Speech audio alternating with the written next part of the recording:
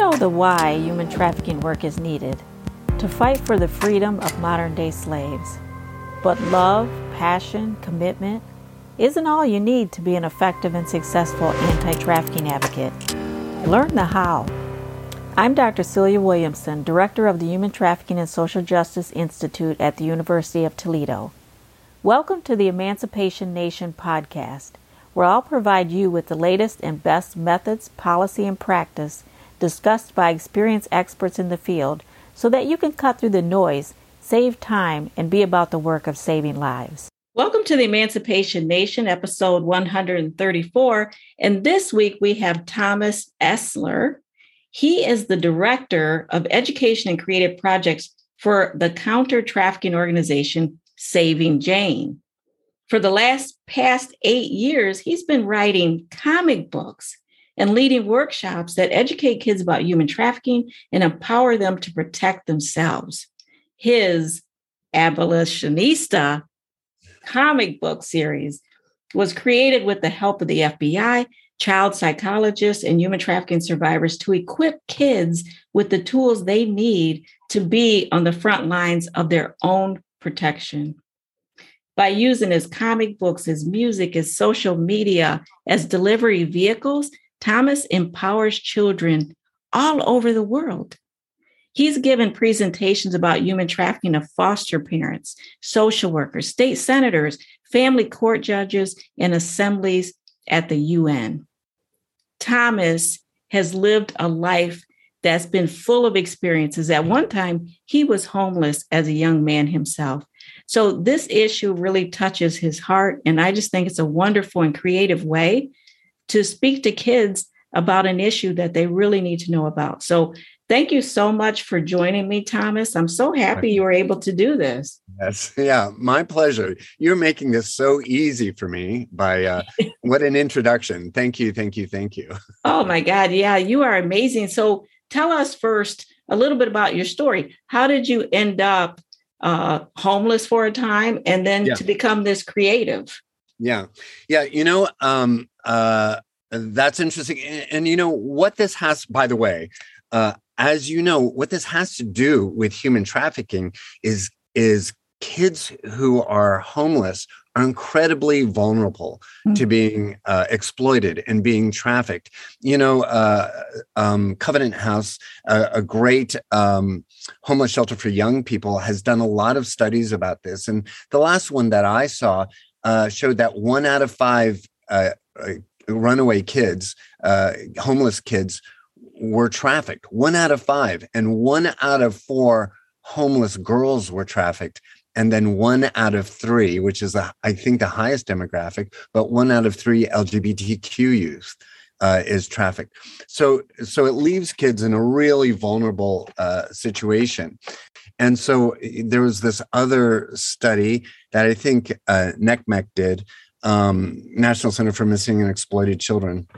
And it showed that, 88% of victims of human trafficking had been in foster care or some part of the child welfare system. Your question was, how did I become homeless? And it was, I don't usually tell this story. Let me see. So I was bedridden for 3 years when I was a young man, when I was in my 20s. And I was bedridden and I was not conscious. So like I was in and out of a coma for 3 years. Mm-hmm. And during that time, my brain was erased. So my memory was erased. All the aspects of my personality were erased. All that vocabulary of human interactions that you accumulate over a lifetime to just interact with people, all that was erased. And so, and I almost died 5 times during this period of being bedridden, this period of illness. And so when I recovered, it was something of a miracle, but I didn't have enough going on upstairs in my brain to really know how to take care of myself. Well, wait, Thomas, I mean, I know everybody's dying to know right now, why were you in a coma? What happened? Oh, I just, I think, we're talking about something that happened 40 years ago. And I think back then, medicine, I was diagnosed as having just a really bad case of ulcerated colitis, but there were a ton of other symptoms. And I don't know what they would call it today, but I was unconscious for a lot of that time because the pain was so horrifying that I think my body dealt with it by receding from consciousness. And so I was in nonstop pain for 3 years. The pain was so severe, I certainly couldn't think. It never went away. I also was not digesting any food. Any kind of food I put into my body immediately shot out of my body, and so I'm 5'9" but I weighed less than 100 pounds. And so all you could see was a skeleton. I know you're looking at my face in Zoom right now. So just imagine not being able to tell any features of me except you could see a skull. Wow. So I'm laughing about this, but of course at the time it was the most horrific experience you could imagine. And that's, I think, why my body or my brain just decided to recede into unconsciousness. And I lost access to English. I forgot how to speak English. My brain was still working. I understood things. I understood this workshop I was giving. I knew the material front and back. And luckily I had a script, which I usually didn't use. But I was reading the script, but I didn't understand what I was saying. Turns out, this is what I found out from my family, that this is a problem my family has had, and it's exposure to mold. I was put into an alternative healing institution with a lot of other people that were suffering from, we called it environmental illness at the time, but it was just, imagine being allergic to everything in your environment. So I went into this community and that gave me a super clean environment to live in. Then I did something crazy. I was just networking. It was back before computers. And so I was on the phone talking to other people around the country that were suffering the way I was. And then this family out in California said, "Oh, come out and we'll give you a place to live and we'll teach you how to deal with this."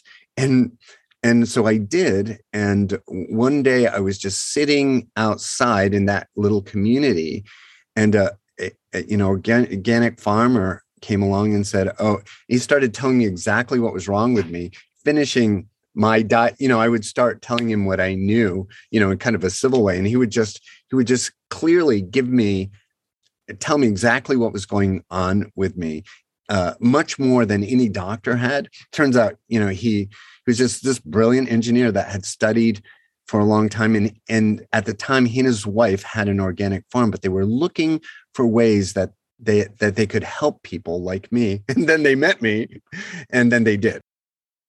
I had ended up on a wooden bench outside of a health food store while my host family was in town doing some stuff.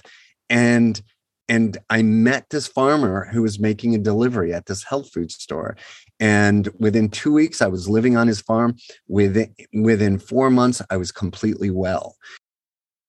How I became homeless is that I came out without a memory of how to take care of myself, without a memory of what was normal in my life.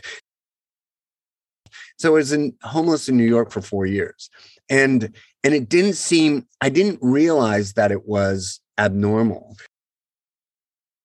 I spent my days surrounded by a kind, doing yoga and then being surrounded by a kind of luxury. I would go sit in these, 5-star hotels, and they have these lobbies that are sitting areas, with harps and grand pianos and, incredible artwork.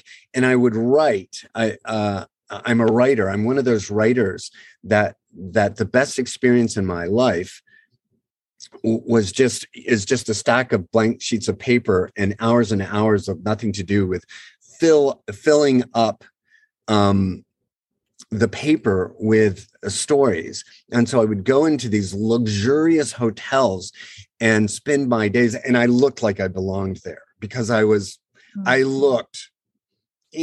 don't know what to say. I knew how to dress. I dressed. I didn't have very much clothes. I was keeping all my clothes in 3 lockers at the YMCA. Wow. and I was sleeping. So I say I was homeless. I never slept outside. I slept in mostly in storage units, not my own storage units, but storage spaces, like storage spaces that there was a storage space where I was living in Lincoln Center. So this really high-end performance area, this world performance capital, Lincoln Center.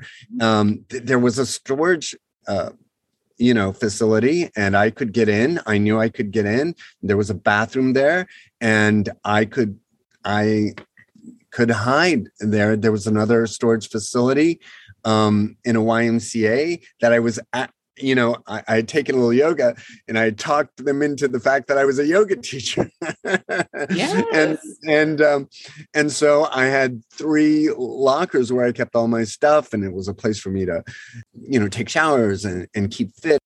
How did you get to a point where you started connecting with Saving Jane and you started creating comic books? How did you get to that? Yeah, I'm gonna connect it with something I already told you about myself, and it was about, just picture me in this luxurious setting in a 5-star hotel, and I just went from one to one, and one to another, and I just sat there writing, and I'm that kind of writer. It's my best experience in life. It takes my brain into a state of ecstasy to write. I don't understand why. So anyway, 20 years after, or 15 years after this situation I'm telling you about, something occurred to me that had never occurred to me before, and it was about giving back to your community. And that it's kind of our responsibility as human beings. By the way, I learned this penny dropped when I was 40 years old, while I was in church here in New York City. And there's something that would probably some kind of sermon, but I had grown up with this idea that you love your neighbor, or you are kind to your neighbor. And that idea had stayed kind of a childlike idea for a very long time. What I understood was that you care for the people that that live next to you, that you're in your neighborhood, or you see every day or sometime during the week, and that you care for them, and you love them, and you make sure they're all right, and you're generous to them. You're generous to the people you know. And at 40, the penny dropped that the idea of a neighbor could be a much broader idea, that I could actually expend my energy and my life doing something that could make a difference for a larger community of people.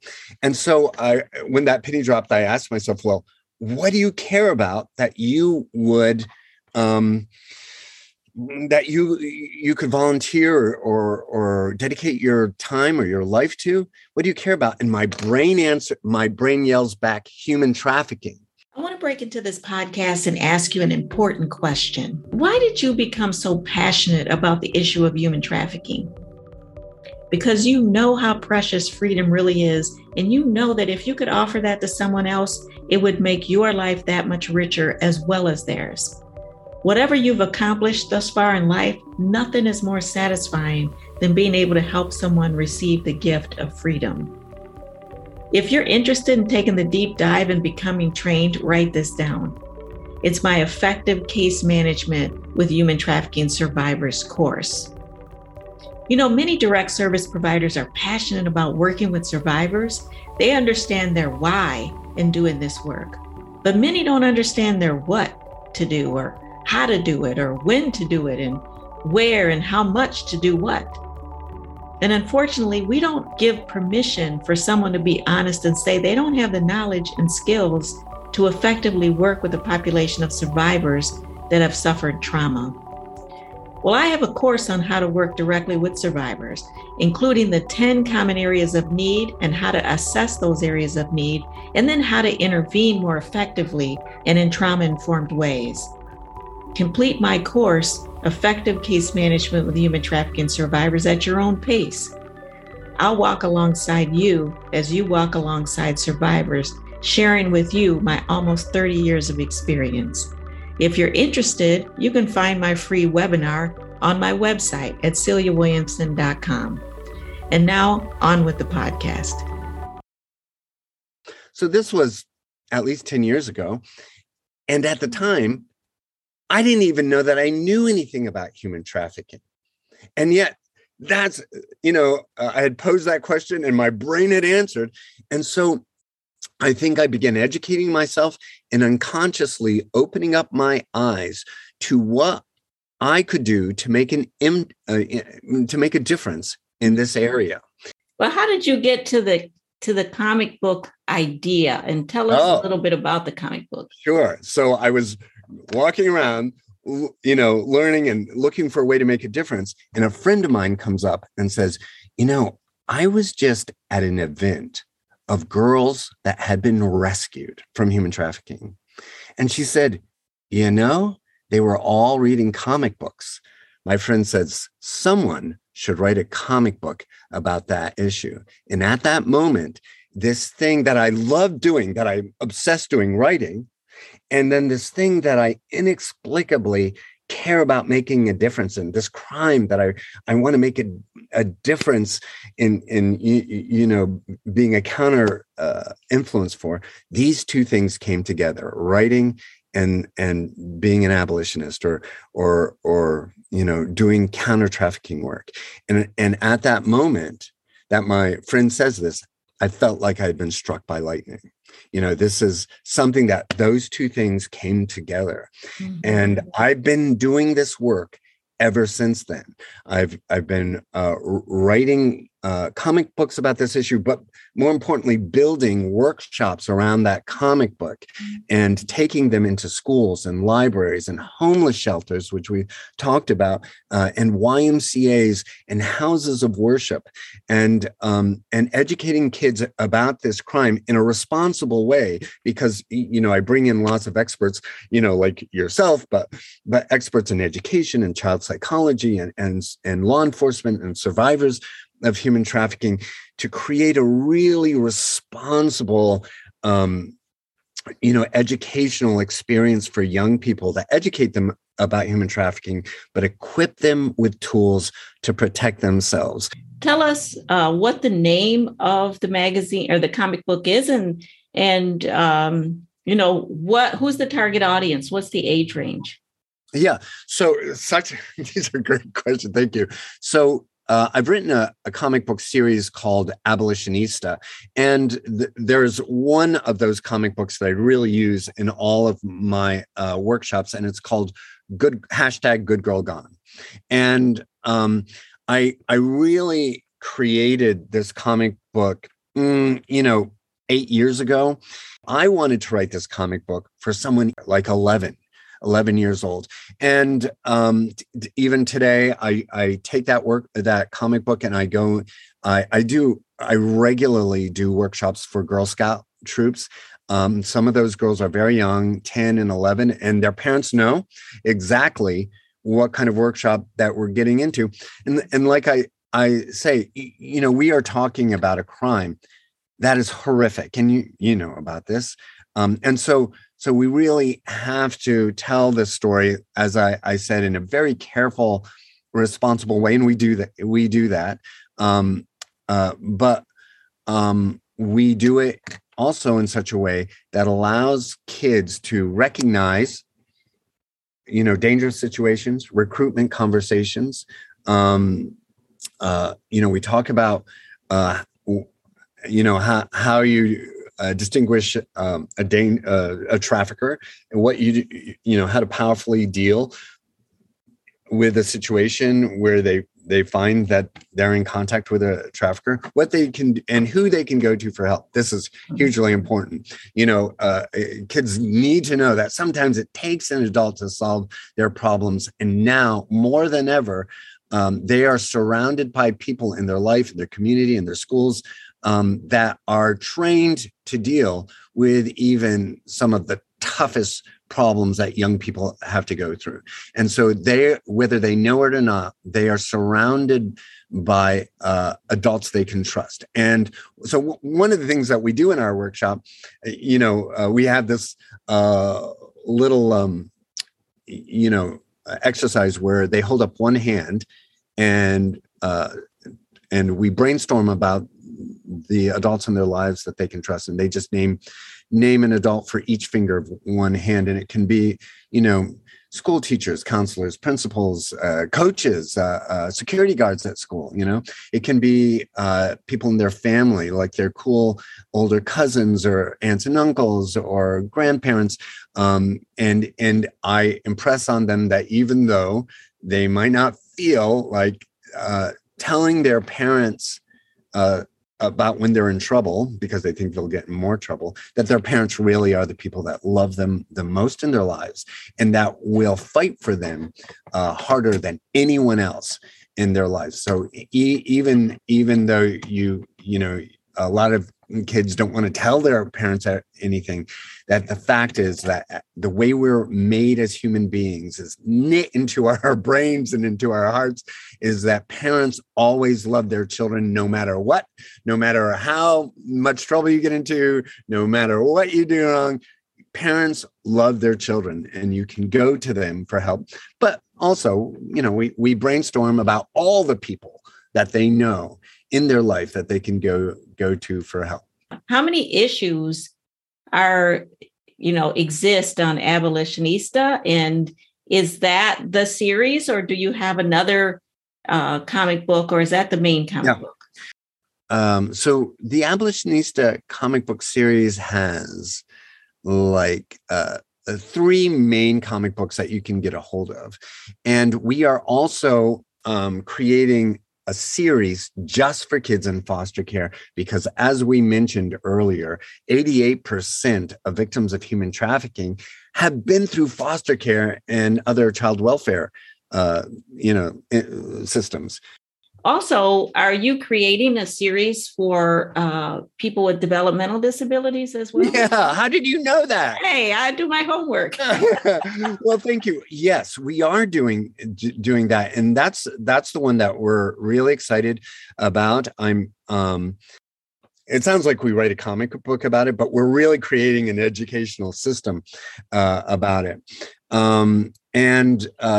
We also wanted to create, so in the foster care system, we also want to, even though we're creating a comic book series for kids within the range that they become really vulnerable to traffickers, we're really also creating a picture book for kids that are much younger, 5, 6, 7, because so many kids enter into foster care at that age, and they need to start realizing that they go to adults for help. They go to their foster parent for help. That is really amazing.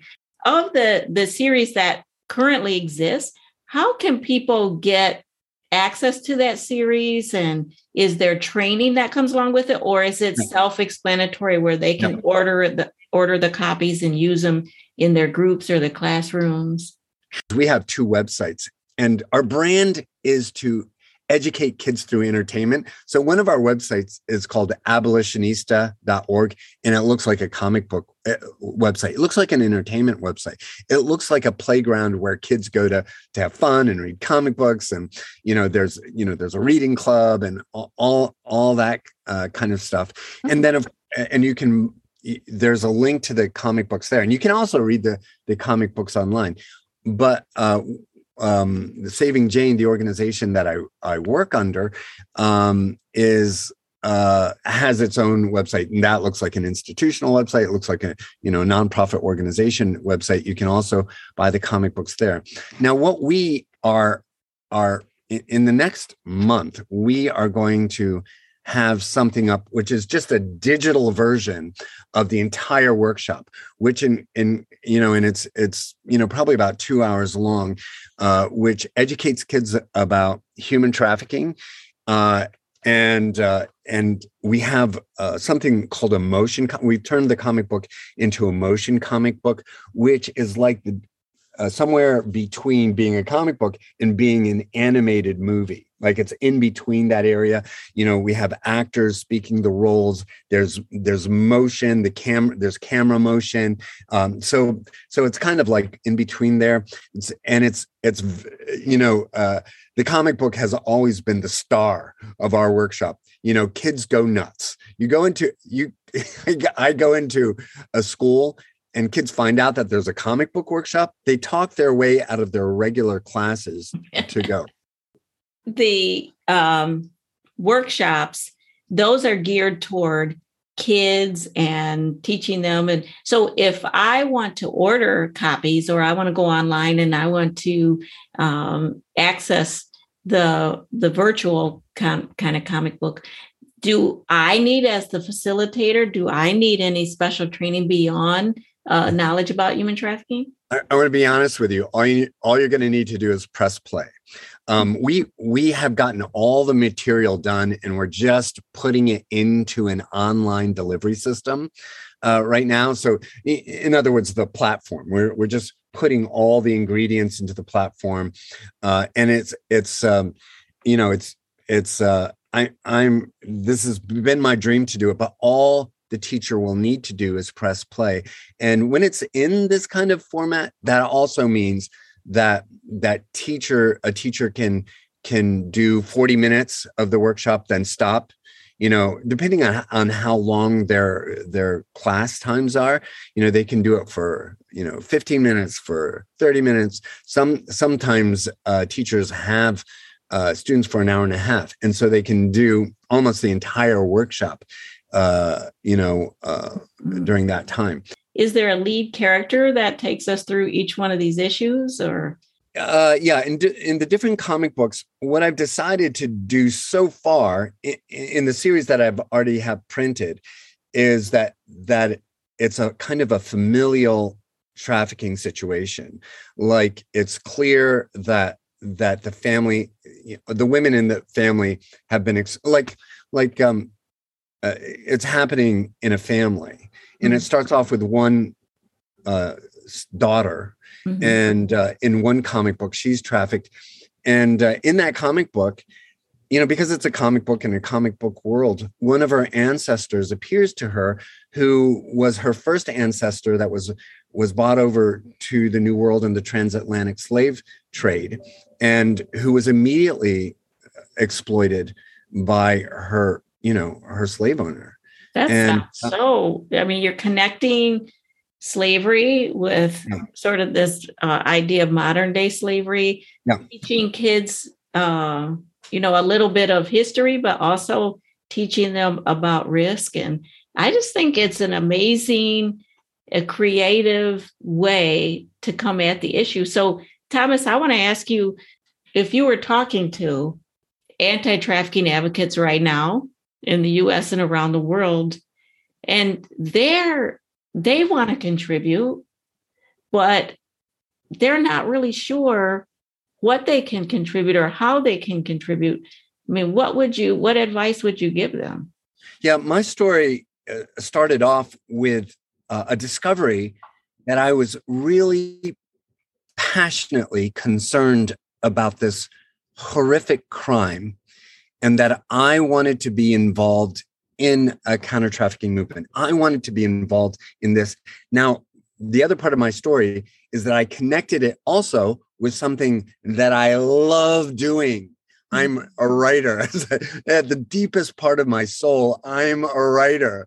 I want 8 hours with nothing to do but fill up pieces of paper. And that might be true with people out there. And I do know that there are fashion designers who bring like responsible sourcing of their materials to the fashion industry. They also go to parts of the world where women are incredibly vulnerable to being trafficked and teach them skills and about how to make money. And as soon as women can earn a living, they are no longer vulnerable to being trafficked in many parts of the world. So that was an example of you love fashion. And you want to make a difference because of fashion. And I certainly, I know a woman who's a makeup artist in movies. She created her own makeup line, and she has her own non-trafficking organization down in Texas.